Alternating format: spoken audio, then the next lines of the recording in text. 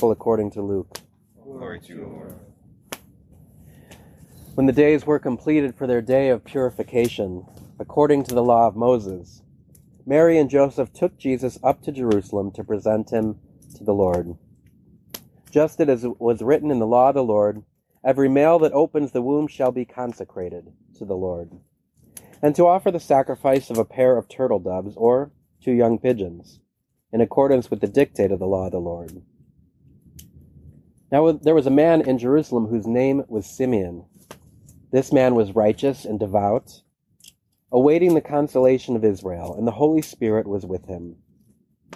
It had been revealed to him by the Holy Spirit that he should not see death before he had seen the Christ of the Lord. He came in the Spirit into the temple, and when the parents brought in the child Jesus to perform the custom of the law in regard to him, he took him into his arms and blessed God, saying, "Now, Master, you may let your servant go in peace, according to your word.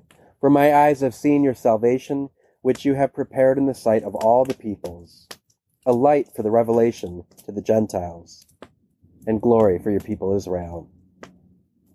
The child's father and mother were amazed at what was said about him. And Simeon blessed them and said to Mary, "Behold, this child is destined for the fall and the rise of many in Israel, and to be a sign that will be contradicted. And you yourself a sword will pierce, so that the thoughts of many hearts may be revealed." There was also a prophetess Anna, from the tribe of Phanuel, of the tribe of Asher. She was advanced in years, having lived 7 years with her husband after marriage, and then as a widow until she was 84. She never left the temple, but worships night and day with fasting and prayer. And coming forward at the very time, she gave thanks to God and spoke about the child and to all who were waiting the redemption of Jerusalem.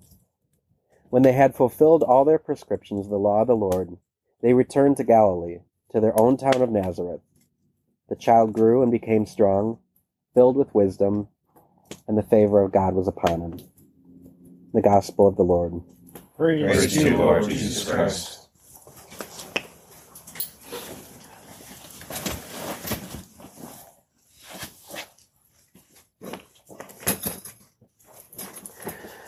So all of you, on your baptism, were baptized into the body of Christ. You became a member of Christ's body. You became another Christ for the world today. In the rite of baptism, there's a part of the rite where the child is supposed to be brought to the altar. A lot of times it doesn't happen just because of where the baptismal font is and where the altar is, but I always take the child to the altar and lay the child on the altar. And I ask the parents to lay their child there and to realize that ultimately on the baptism of their child, they're giving their child to God. They're uniting their child with Jesus. And so by doing that, they're laying that child on the altar, and they're ultimately uniting that child with the suffering and the death and the resurrection of our Lord. Now, if you think about that from a parent, that's a pretty tough thing to do, right?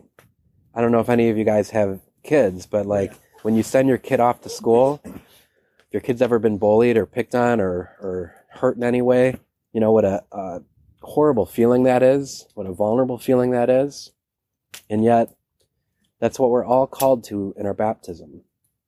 The good news is you have a mother. Who's your mother? Mary.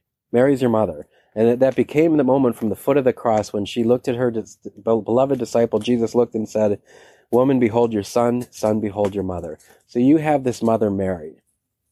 The bad news is you're going to go through the same thing Jesus did. And so we hear this. "Behold, this child is destined for the fall and rise of many, and to be a sign that will be contradicted." You will be a sign, if you live like Christ, that's going to be contradicted. Contradiction comes from the Latin contra, which means the opposite of, and dicted is from diction, word. So people are going to say the opposite of who you truly are. They're going to do it with their words and with their actions. And then he says to Mary, "And you yourself a sword shall pierce." So our mother's heart is pierced every time we go through the suffering that Jesus did.